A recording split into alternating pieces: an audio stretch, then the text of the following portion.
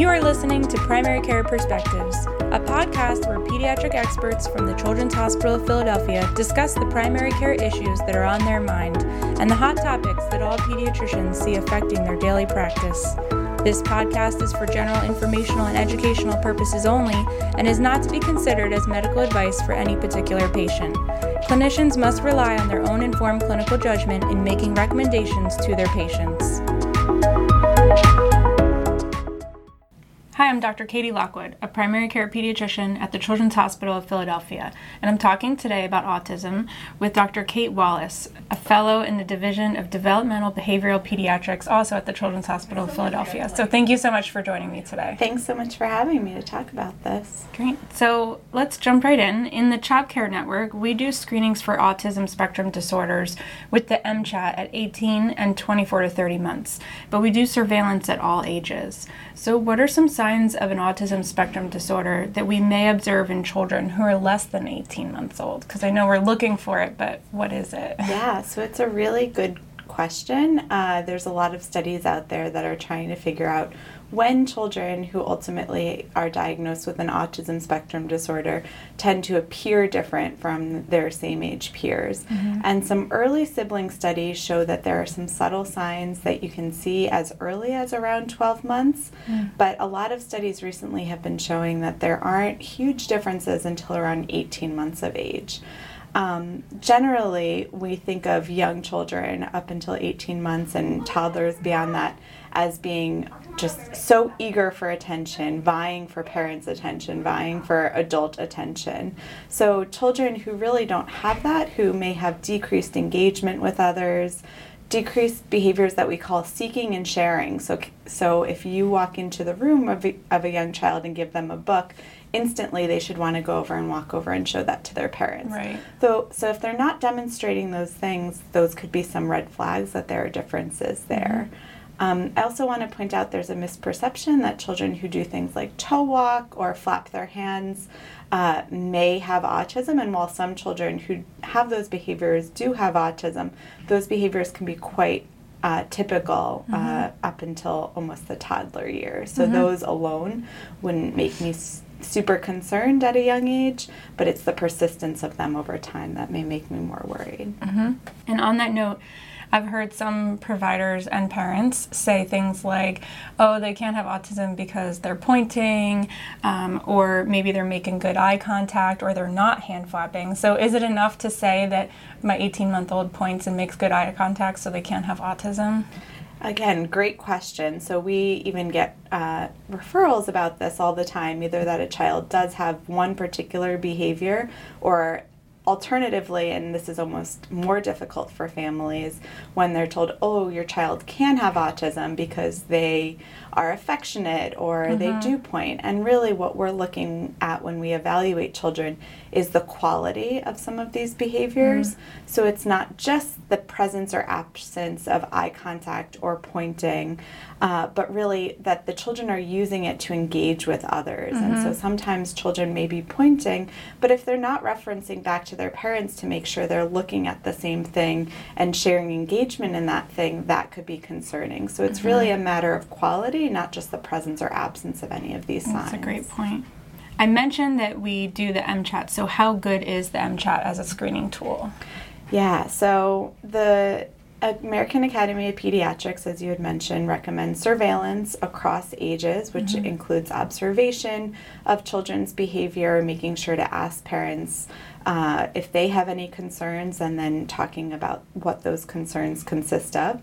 And then routinely at 18 and 24 months, pediatricians are asked to use a more standardized screening tool, and that tends to be the MCHAT. You can also use the MCHAT as early as 16 months and as late as 30 months of age for any time that you may have a concern that's raised either by the parents or something that you're observing in the room that doesn't seem quite right. Right. And so it's publicly available, right? So and you can it's publicly print it available, yep. If it's not showing up in Epic, or for people outside of our system, you can print it from online. Absolutely. The website, I believe, is mchat.org, and it has both the copies of the screening tool as well as follow-up questions. So what I was going to say is when we talk about how good is the MChat?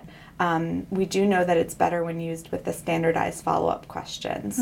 So if a child fails 0 to 2 items, we consider that a pass, and that's okay. If they fail 8 or more, then that should trigger an automatic referral, and that should be for audiology, early intervention, and for further evaluation. And that form of further evaluation can be done in a couple of different places, such as in our division in developmental behavioral pediatrics, or with psychiatry, psychology, neurology, or even if the concerns are more speech related, with a speech therapist or other sort of therapist. For those children who are in that moderate risk range where they fail 3 to 7 items on the MChat, that's when these follow-up questions are supposed to be instituted. So when used with the follow-up questions, the sensitivity of the test is about 94%, and the specificity is about 83%.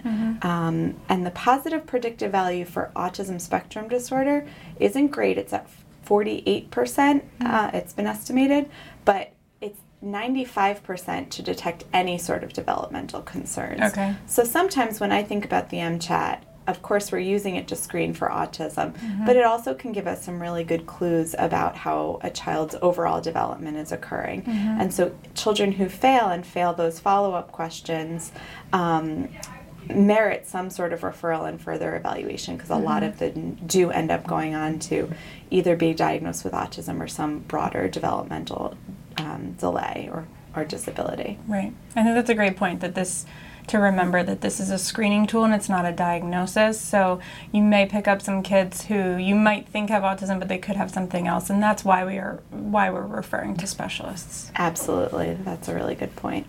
So are there cultural differences that we should be aware of using the MChat? So it's a hotly debated topic right now. The MChat is translated into many different languages, and it's also been culturally adapted into for many different countries. So here in the U.S., because we have such a multicultural society, it begs the question of whether some of those more national cultural adaptations that are done elsewhere would be better used here. There's still a lot of work going on looking at the use of the MChat and trying to validate in different subpopulations, but right now we do recommend screening with the MChat sort of across the board. But again, it's using your clinical judgment. So if you think either a family's not understanding a question or they're saying that a child's not doing something as you observe it in the room, that's a great opportunity to have a conversation with the family. And then always, if you're concerned but the screening is negative, you can always refer, or vice versa. Although, as I said, even if you're not concerned about autism, the MChat may indicate other developmental concerns that warrant further evaluation. Great. And on that topic, since communication is such a big part of an autism diagnosis, sometimes we have kids who are late talkers, and we blame this on them being dual language learners. So is there any science that supports that? Are kids learning 2 languages late talkers, or are we missing some kids who might actually have a language delay and blaming it on their dual language learning? Yeah, so I think actually the latter. When they have looked at studies, there may be a slight delay in sort of the emergence of first words, but still within the realm of normal. So a child who is showing delays, whether they're learning 1 or 2 languages, they will still continue to show those delays. When we take this into account and try to assess a child's developmental level, we take into account both languages. So we sort of sum the number of words a child is saying, and we do expect that that total number of words should be the same as a child who's only learning 1 language. So it's what I do want to say is that often on a related topic, I get the question of, so if a child is learning 1 language or 2 languages, or 2 languages are spoken at home, should a child with a language delay only be spoken to in 1 language? And I think what we do know about language development is that it's the richness of the language that the child is hearing in their everyday environment. And so I always encourage, there are very few cases where I don't encourage families to speak to their children in whichever language they are most comfortable, because that's how the child will hear the most rich forms of language and then be able to learn those words over time. Right, great, good point. One other point is developmental regression is never normal. And so whenever you have a child who truly is losing milestones, always merits further evaluation. And often we would recommend seeing a neurologist or a medical specialist to further evaluate what is going on with the developmental regression and what's producing that. And things like metabolic conditions go on to our differential when we hear, or other genetic conditions when we hear about true developmental regression. Okay, that's a good point to keep in mind. When we're making an autism diagnosis, or a patient maybe newly has an autism diagnosis coming to us in primary care, is there any other medical workup that we should do, such as genetic testing? Yeah, so it's always really important to go back to what you're really great at in general peds, which is physical exam, and really engaging the families in questioning, making sure you're understanding all of their concerns and having those conversations, making sure a physical exam includes a neurologic exam, including looking for any form of dysmorphic features, such as unusual ear shape, unusual spacing of the eyes, which just could give clues that there could be some other genetic condition going on. It's also really important to monitor a child's growth chart and look for head growth. And there is some concern that children with an autism spectrum disorder tend to have larger heads, but if their heads are truly above the 95th percentile for age, that really does often warrant a further workup, likely including an MRI.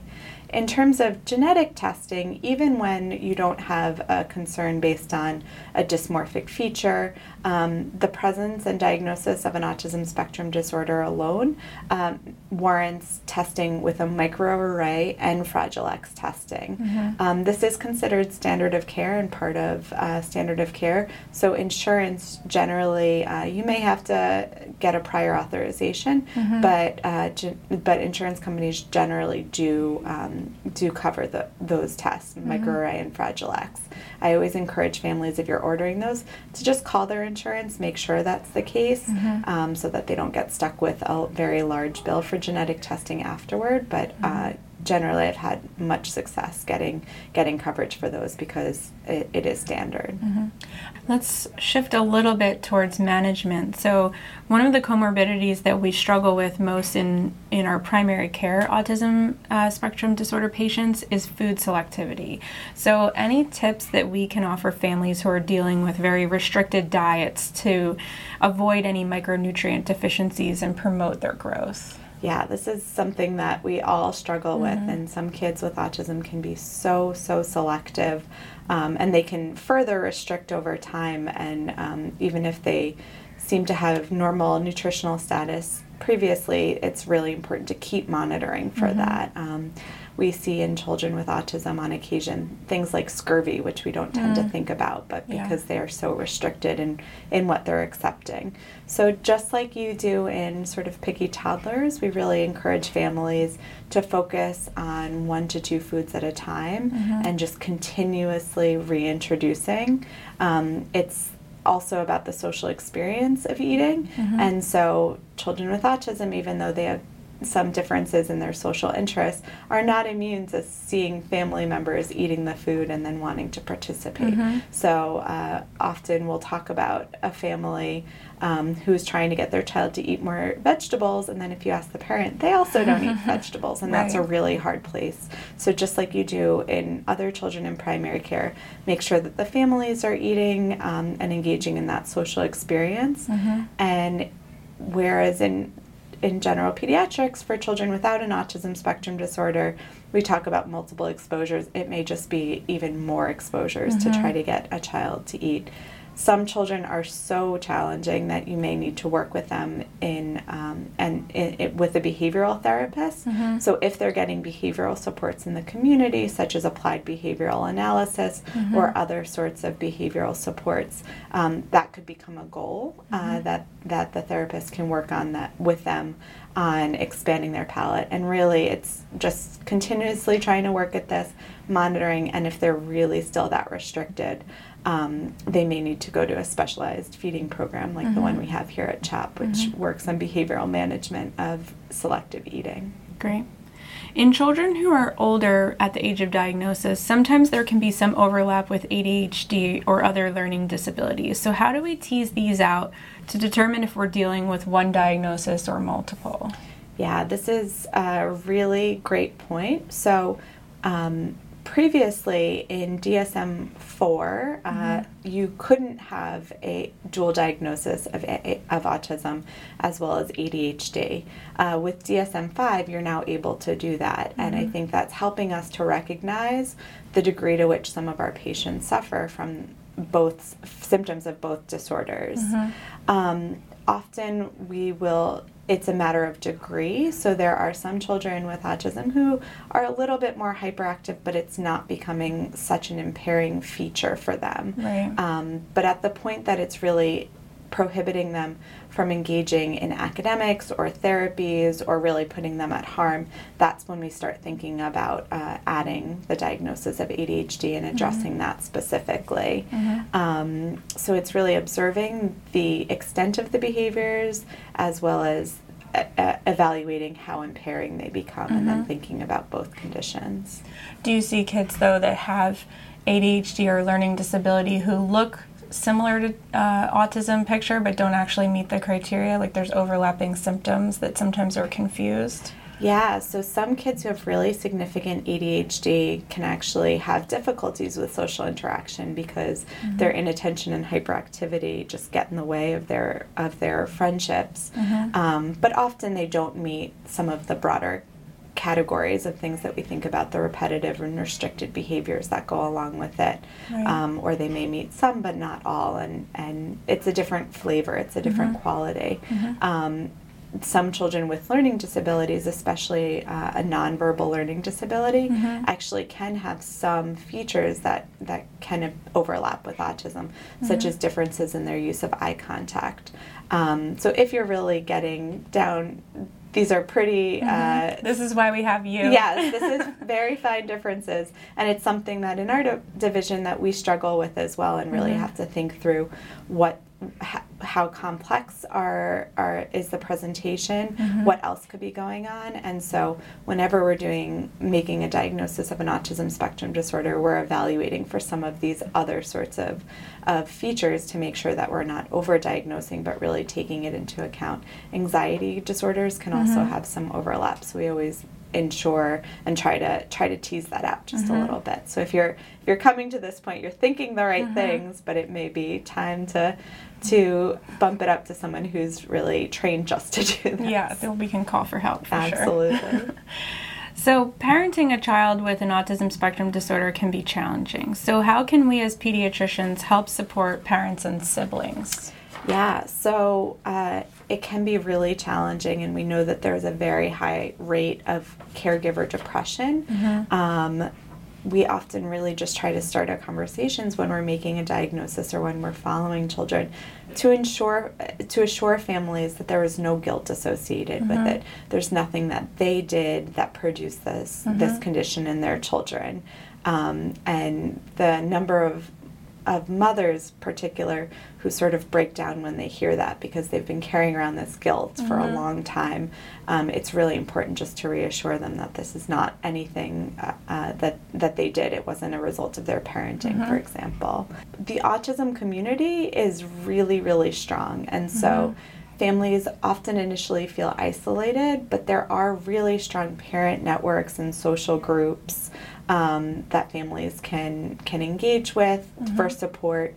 I think one of the things they often struggle with is how to tell when do I tell family members? When do I tell grandparents? How do I explain this to grandparents. So there are groups out there that will engage other family members to try to understand, because that can be a real challenge. When it comes to engaging with children, we encourage families to try to engage around a particular interest. So if a child is really fixated on cars or trains, you can make an experience out of riding the train one day, and the whole family can get excited about that. If you have other children who aren't that excited about just the train riding part of it, but using the train to go to something that the whole family wants to participate in, and really incorporating the whole family into that. And it is important for families to take time to recognize that they can just be families, kids can just be kids, parents can just be parents. A lot of families, because they're trying to do the best for their kids, can get even almost burned out because they're trying to find a learning opportunity in every single social interaction with their children. So we often, as clinicians, just try to give them permission to take their therapist hat off and just be a parent and really enjoy that interaction with their families. Okay. And the last thing that I think is really important, and something that primary care pediatricians can really do, and that you do well because you see so many different conditions, you're talking with families about so many different things, is to some degree demystifying autism. So it has a really scary reputation, but it's not unique in that way. You're used to having these conversations that are really tough, and autism is really not particularly exceptional. I'm not minimizing what it means to families, but just saying, this is something else that your child is suffering from. We're going to support you through it, and just trying to demystify it, because there's so much fear out there. But in the end, kids with autism are still kids. They still suffer from the same sort of pediatric conditions that you're used to dealing with, and it's just remembering that autism is just one feature of what they're going through.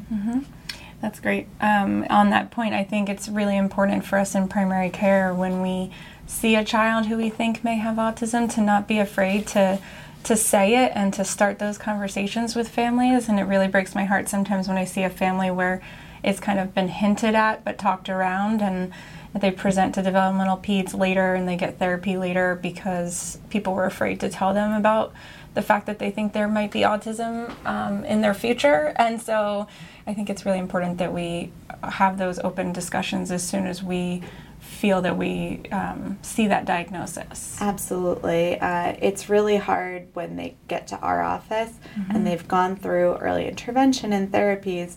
Sometimes they're even told by some early intervention therapists, oh, this definitely can't be autism. And then when we do a full evaluation, it really becomes apparent that it is. That's a particularly hard place for families to hear this word for the first time, or to hear that this could be what's going on. So it's really just starting that conversation.